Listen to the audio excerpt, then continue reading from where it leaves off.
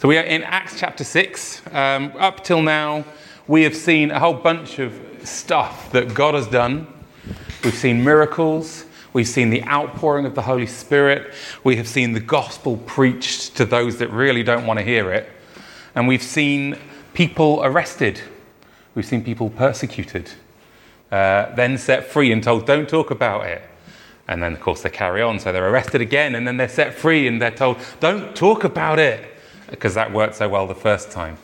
And this church, under the power of the Holy Spirit, is just unstoppable.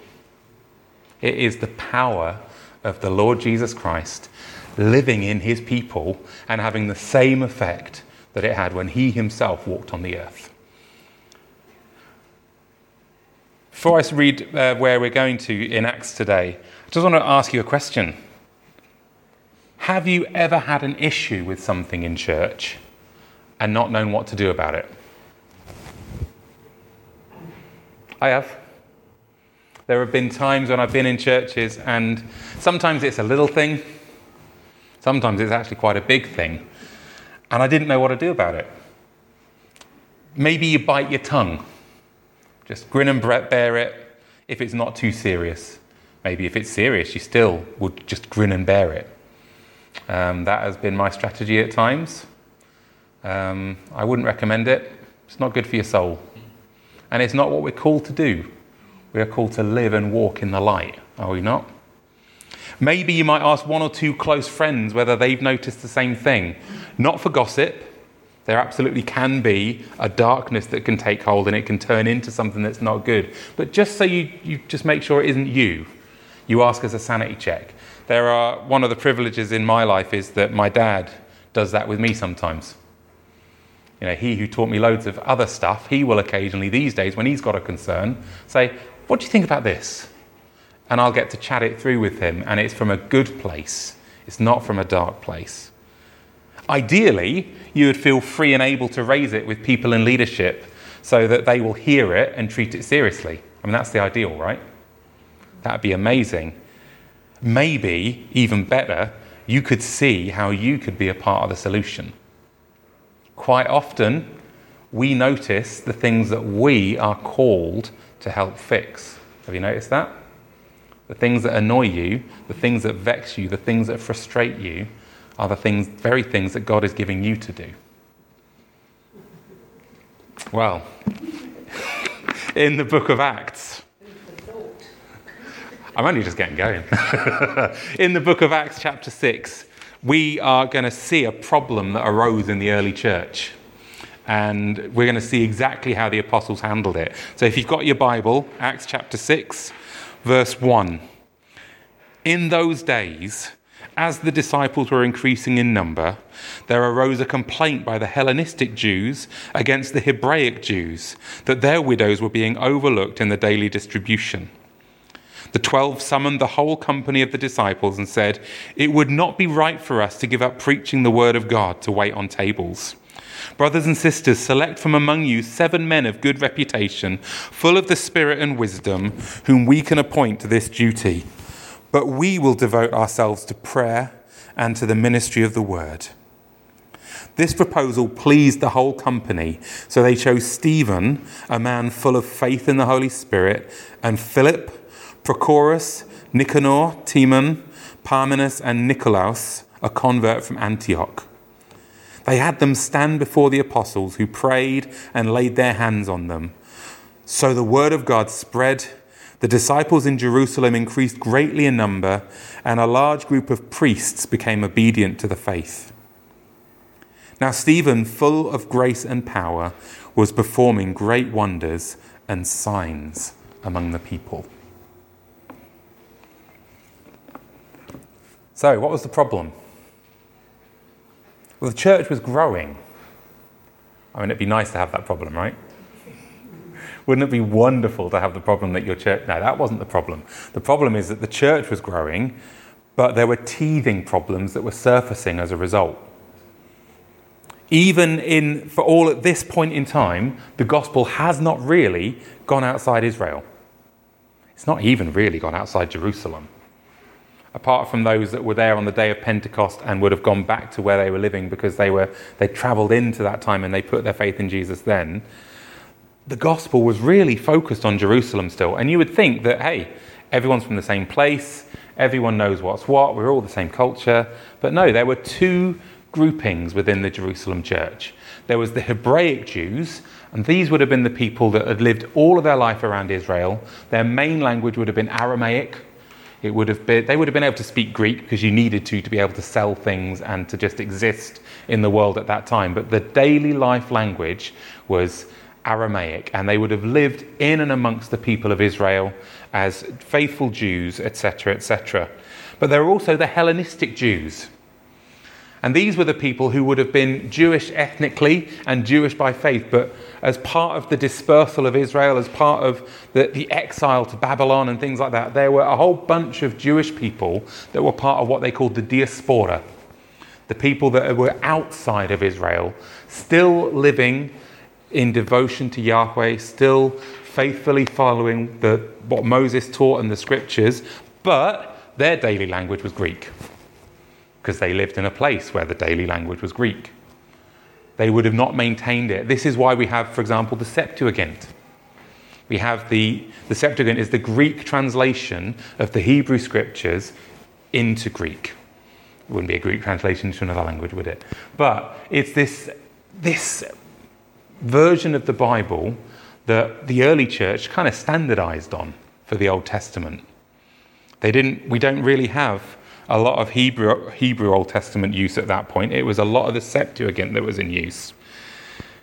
So what you got is these two different groups, united in their Jewishness by faith and ethnicity, and now united in Jesus, but each speaking different languages with slightly different cultures, moving in different circles. And what you see is the Greek-speaking Jews start to feel that their widows are being overlooked in the daily distribution of food. If you remember, at this point in time in Jerusalem, the disciples did a lot of communal living, a lot of pooling of resources and sharing of resources. And there was this daily distribution of food. And they had this complaint. And it was introducing a strain in the unity of the fellowship. A unity which in Ephesians, Paul tells us Jesus died to bring about.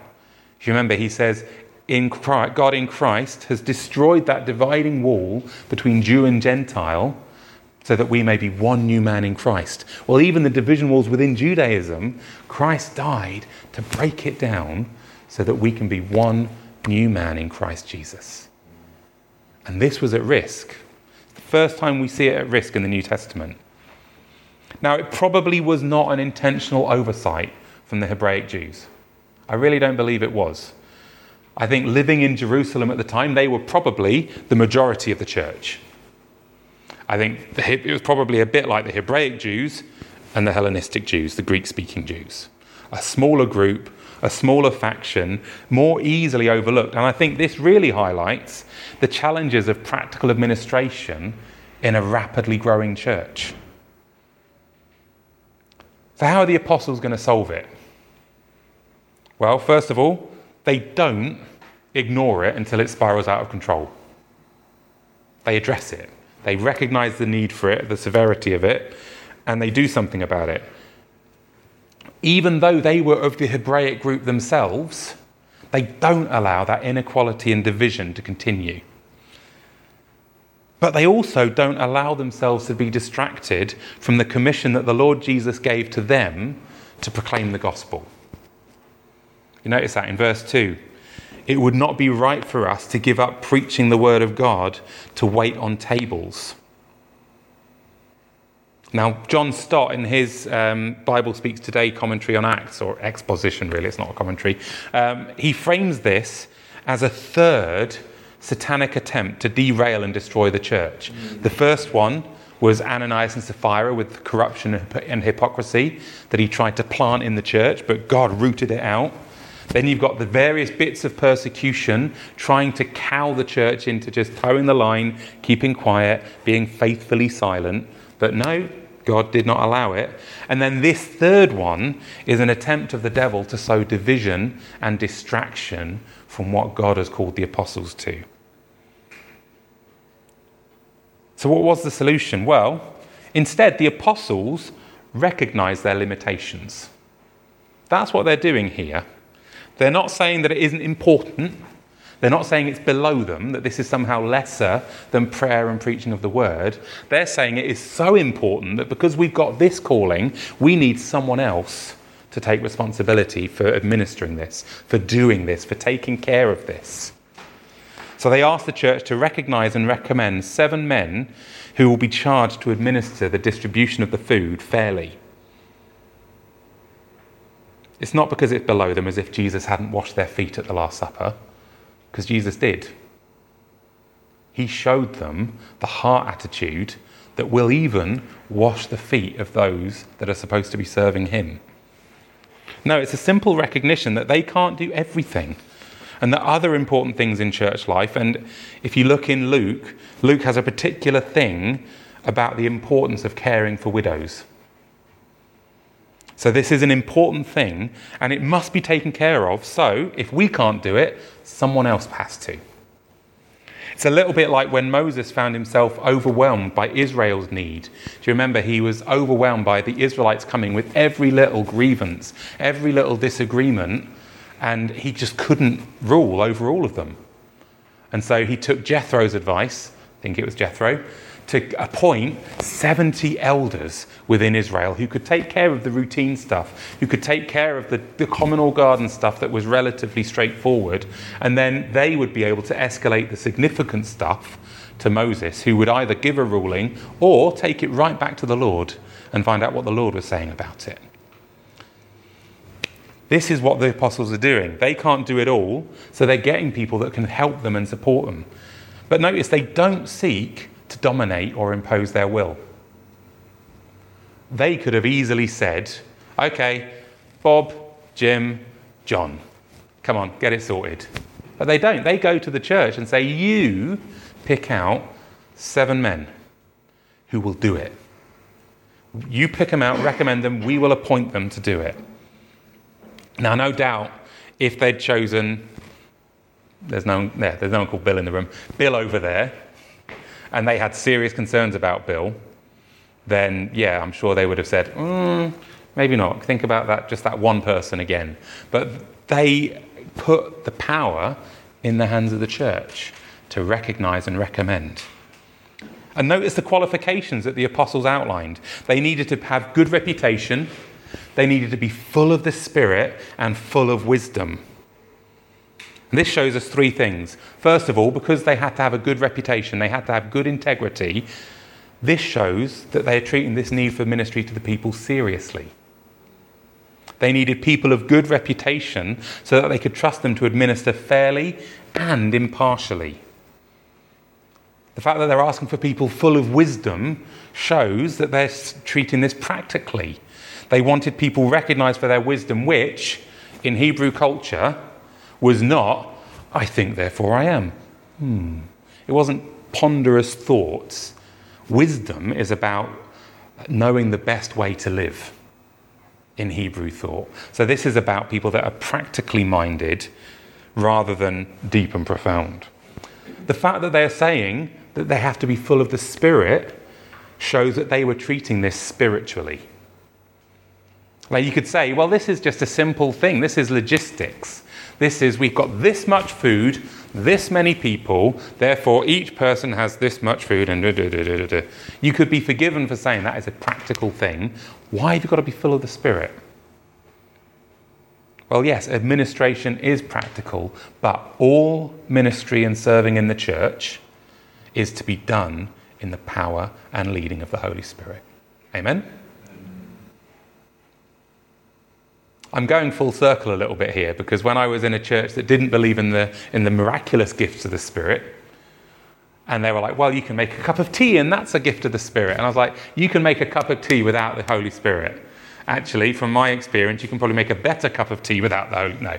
Anyway, but in the church, it is not enough to just be good at something. If you are doing something in the name of the Lord Jesus Christ, it is vital that you are full of the Spirit doing it.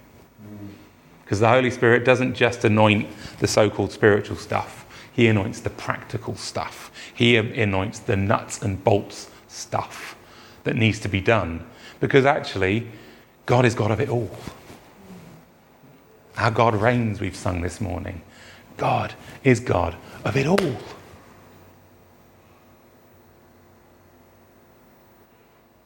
It's people a little bit like me who aren't so practically minded, who I think have sometimes denigrated the practical. They've said, well, of course, the really important stuff is studying the Word and prayer and this. And that other stuff needs to be done, but it's not. No, it's vitally important. The apostles highlight how important it is. In the end, the church recommends 7 men. Notice, all with Greek names. There is not a Hebrew name among them. In fact, one of the men was a convert from Antioch, from right outside Jerusalem, right outside Israel. Now, this shows, I think, that the Hebraic group in the church realised the unwitting error they'd fallen into and wanted to make sure that it didn't happen again, even at the risk of themselves being shortchanged. Because that would be my fear if I was in the Hebraic group. It's like, hang on, hadn't we better have just one? Just one to look out for our interests? No. 7 Greek men, Hellenistic men. And they were putting their trust in these men to know what it's like to be left out and ensure that no one ever falls through the cracks. Now, although they're not called this here in this passage, these 7 men are really the early deacons in the church.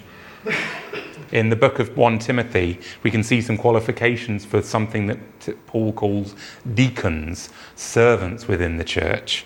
And these are the first example of them.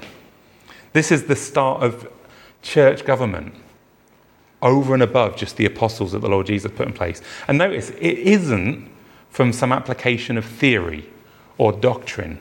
This is just trying to address a very practical need that arose in the church, and under the anointing and leading of the Holy Spirit, putting in place deacons to serve and help. And we can see the fruit of it in verse 7. So the word of God spread. The disciples in Jerusalem increased greatly in number, and a large group of priests became obedient to the faith. You see, the church resolved the internal problem so that the apostles were no longer distracted, so that they can continue proclaiming the gospel, so that unity of the body can cause the body to build itself up in love, just like Paul says in Ephesians chapter 4. There is great fruit in salvation, and there's continued growth of the church with even some of the priests coming to faith in Jesus. These are probably some of the same priests who would have been in the hearing with Peter and John and the other apostles in previous chapters in the book of Acts. But because they're seeing this unity of the body, because they're seeing the signs and the wonders, because they're seeing the beautiful church that Jesus is building, they come into the faith too. Come on. I want to bring this home for us a little bit. And first of all, I want to say, this passage shows us that we each have a calling and a commission from the Lord Jesus. Amen? Amen. We each have a part to play in his mission. Because we are all called to serve, following the example of the Lord Jesus, who came to serve, not to be served. Amen? But we are all different. And each one has a different part to play. See, not everyone in this room is interested in what I'm doing right here and now. Or hopefully you're interested in what I'm doing right here and now. You're not interested in doing what I'm doing right here and now. You're not interested in preaching. You don't want to stand up in front of people and tell people what the Word of God is saying. I love it. I love studying the Word. I love getting that sense of what God is saying to a people. But some people don't. It isn't where your heart is at, where your passion is at. Not everyone is practically minded or loves administration. I could administrate. I have to work jolly hard at it. And it takes me a lot of effort to administrate when there are people who just live and breathe it. They love it. They just want to see stuff in good order and make it flow nicely, and it's brilliant that there are people like that. Brenda. Not everyone is passionate about evangelism and outreach. Not everyone loves to stand at the door and welcome people to the church meetings. Not everyone dreams of prophesying or healing. Not everyone is driven to partner with the King of Justice in sorting out inequalities and injustices, both in the church and in the world. Not everyone is pastorally gifted, able to walk with others through difficult times of life. And we should each value and pursue what we are called to do. Amen? It is vital that we know what Jesus has called us to. But don't pigeonhole yourself or other people. Because you see, Stephen was one of the seven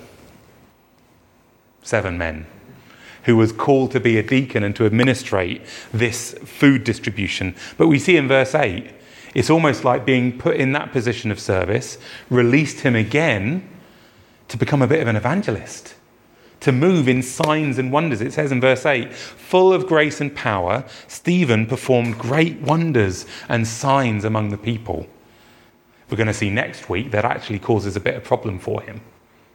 And he has the privilege and honour of being the first martyr who lays his life down for Jesus. Philip, another one of the seven, yes, got it right first time. Another one of the 7 men chosen. Well, he ends up an evangelist and gets sent to Samaria. And then he gets sent to an Ethiopian eunuch. And then mystically, cryptically, it seems to suggest that he's translocated from one place to another place after seeing that Ethiopian eunuch, and he preaches there. If they pigeonholed themselves to, well, no, our job is just to distribute the food, make sure that's done well, they would have missed out on the extra calling that God had that wasn't obvious on that first day. So know what you're called to, but don't pigeonhole yourself and resist other callings that God may lay upon you. The second thing I want to take out is it takes the whole body to minister to the body and to the world. Amen? None of us are adequate to the task that the Lord has put before his church. I'm not, you're not. Some of us are specialists, while others are more generalists, but none of us are equipped to do what only the whole body of Christ can do. Because it takes the whole of the body of Christ to model and express the Lord Jesus in this world. It just does. He is too good, too glorious, too wonderful, beautiful, majestic for any one of us to express him fully. Is he not? So it takes the whole body of Christ. But it is all spiritual. There is no spiritual practical divide. There is no sense that the apostles were more spiritual than the deacons they appointed. No. And there's no sense that one is more important than the other. It is all needed. The apostles recognized that their calling was to mission and outreach, but they knew that social action and care were also important. So they made sure it was addressed. One of the mind shifts I've had to go through in my professional career, in going from someone who's responsible for doing it to someone who's managing people doing it, was something my boss used to say to me. He used to say, John, don't do it, get it done. Don't do it yourself. You have a team, work with your team, get them to do it. And that's a little bit what they're doing here with the deacons. They're not doing it, they're making sure it's done. And the answer wasn't prioritizing one over the other, but releasing the right people to the right task so that all the important stuff gets done. So you see, we should each value and pursue what we are called to do, while also valuing, enjoying, and celebrating what others bring to the table. Amen? Amen. The third thing I want to say is that we are in the process of identifying needs in Trinity Life Church that you might be the solution to. As a first-time lead planter and as a little bit of a generalist, Some of you know that one of my struggles has been knowing when it's my responsibility to take the lead on something, to model something for others to follow and pick it up later, and when it's better to ask others to fill in the gaps that my limitations provide. Because God has designed me with gaps that mean I need you guys. He has. Now, this was most obvious last year when my name was on the rota way more than it should have been. But one of the things I've really loved in 2023 is seeing people who are part of us stepping into areas where you can serve. It's been beautiful to see. For example, a worship team is forming. It's brilliant. We've got Roger and Shelley who have come along. We've got Cindy who's joining. Phil is taking the lead on making sure that that is well organised and we all know what to do at what time. Bronwyn, your drums sound amazing when you're bashing on them. I love this worship team that God is building up. Sorry, she doesn't bash them. Sorry, skillfully plays. I bash my guitar, and that's why it sounds like it sounds like. Sorry, I was applying my standards to you. Thank you, Eddie. The Sunday setup sounds mundane, but it has been shared out. Eddie and Brenda, Dave and Janet, fetched the gear, and a lot of you have at different points rocked up a bit early to get this space ready for us to meet in. Brenda is going to take the administration of that, of setting up that rota forward as soon as I give her the list of people who said they're happy to do it. Sorry, I'm not an administrator. Sunday set down is a real group effort. Everyone in this room stacks chairs, puts away the different bits of material, sets down the IT, packs up the cables, and then carries it out to whoever's car needs to get it. It's beautiful to see. Preaching has been shared out. Sometimes with guest speakers, but actually people in this room have had your first try at preaching or your second try at preaching, and you've given it a go, and it's been brilliant. Trinity Life Kids has always been super well organised by Becky, but this year what she's been doing is bringing in people like La Luna and Michaela and our Anna to go and help out in that space so that it's not all on her shoulders, so that it gets shared out and that the kids get the benefit of that. Stratton Festival just before the summer holidays was a team of us going to where the community meet, providing fun, providing some community support, and actually giving away a whole load of books that speak about Jesus, including a New Testament, to someone with a little necklace saying "Which," who said, "Well, I'm always looking for something to believe. Lord bless it, may she read it and find life." Lunches together are a community affair. The Hope Explored course, really well attended, and gives me faith that we can run it with a smaller team and invite our friends in to hear the good news about Jesus Christ. Contributions in meetings. Even today, people in this room have sensed what the Lord is saying, what the Lord is stirring up, and faithfully brought it. I have loved seeing this body come alive this year. It's been amazing. Now, there are other ways that we're looking at making some even more space. For example, this term we're going to start midweek things again. We're calling it Church at Home, and we're going to do it a bit differently. We're not just going to do it as a Bible study every week. We're going to take the first week off so that the team that are helping run Trinity Life can get together and have a chat about what's going on. And then the second week is going to be what we're calling Word and Worship.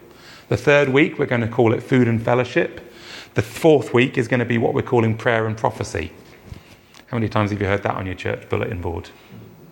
But we want to make space for us to seek God's face and not just talk at him, but hear from him about what we should be interceding into.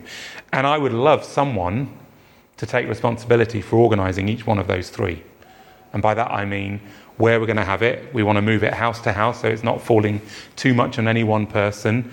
In terms of Word and Worship, making sure that someone is primed to maybe reflect on the last months of preaching and thinking of one thing that really stuck with them and provoking some discussion in that space.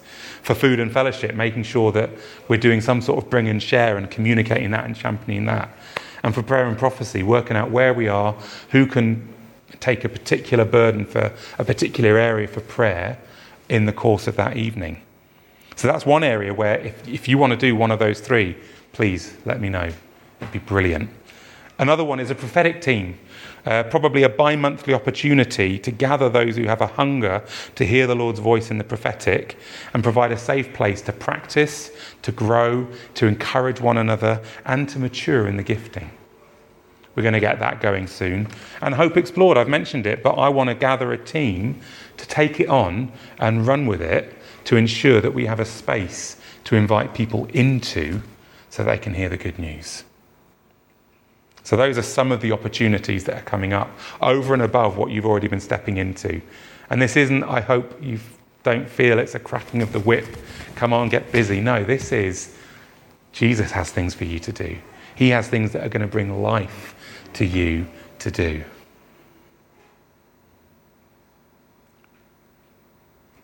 I know this isn't true for anyone in this room, but this is being recorded. And also, I want to set a standard for how we make it so that this space is open for people who don't yet know Jesus. So, if you are not yet a follower of Jesus, you're invited to follow him. Join us and then find where he wants you to serve. As I said earlier, he came to serve, not to be served. After 3 years as rabbi, as master to his disciples, the night before he died on the cross, he humbled himself and washed their feet. And they did not wear shoes and socks. You might think that if I were to do, I'm not, don't worry, but if I were to slip my shoes off, there might be a less than delightful aroma filling the room. It was even worse back then. They had sandals. They walked on dusty roads. They did not have sanitary toilets. Where do you think people took their gunk? They walked around and Jesus washed their feet. The Lord of life.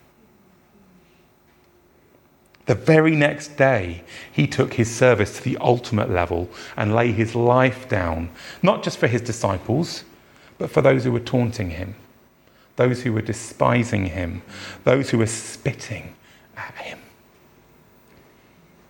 But it wasn't just for them. It was for you and me.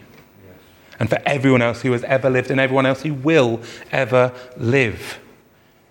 And he did it to take our sins and wrongdoings on his shoulders, taking our death upon himself so that we could receive his life, love, and forgiveness in its place. And all we need to do is recognize that it was our sin that placed him there. Trust him when he says that it was enough to cover everything we've ever done wrong, both on purpose and the stuff we do accidentally without even thinking. And ask him to forgive us and give us new life. And when he does that, I can promise you, it will give you new life, it will give you new purpose, it will give you opportunities to serve him and others around you in a way that brings you to life. Even though it may require sacrifice and hardships on the way. Let me tell you, it has been difficult at times planting this church for many people. But you know what? The joy of seeing this small, faithful group here that we know God is going to add to, with people moving into the area, but with people coming to faith as they hear this gospel I've just reminded you of. Oh, it's worth it. It is so worth it. And do you know what? The sacrifice isn't over. There are going to be hard times. There really are. There are going to be times where we would really rather not, but the Lord is saying, do. Go. And if we're going to be faithful to him, we're going to go and do. But each with the gifting and the calling that he is giving us. Amen? Amen. If you take nothing else away from this morning, I want you to know that you are anointed by the Holy Spirit. I want you to know that you have a calling and a vocation from the Lord Jesus himself, and that will play its part in building up his body and reaching out with his love so that people can hear and know that he is for them. Shall we pray? And then we're going to just sing one more song together.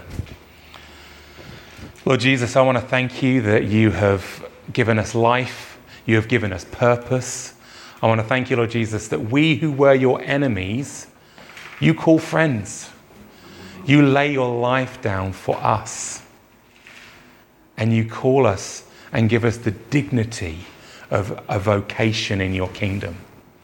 Lord, I want to thank you for the calling on every single person in this room. Lord, I pray that you will give each one of us clarity, passion, and purpose to pursue what you have put in front of us to do. Not because we have to, but because we get to. Lord, we are privileged to do so. Lord, as Stephen has already prayed this morning, as Dave has already shared from your word, would you fill us with fire? Yes, Lord, would that spirit of the sovereign Lord rest upon us, because we have been anointed to preach good news, to proclaim delivery to the captives and life to those in death. Lord, as we stand, fill us afresh with your spirit and send us out, Lord God, that we would bear much fruit to the glory of your name. We ask this in your name, Lord Jesus. Amen. Amen. Thank you.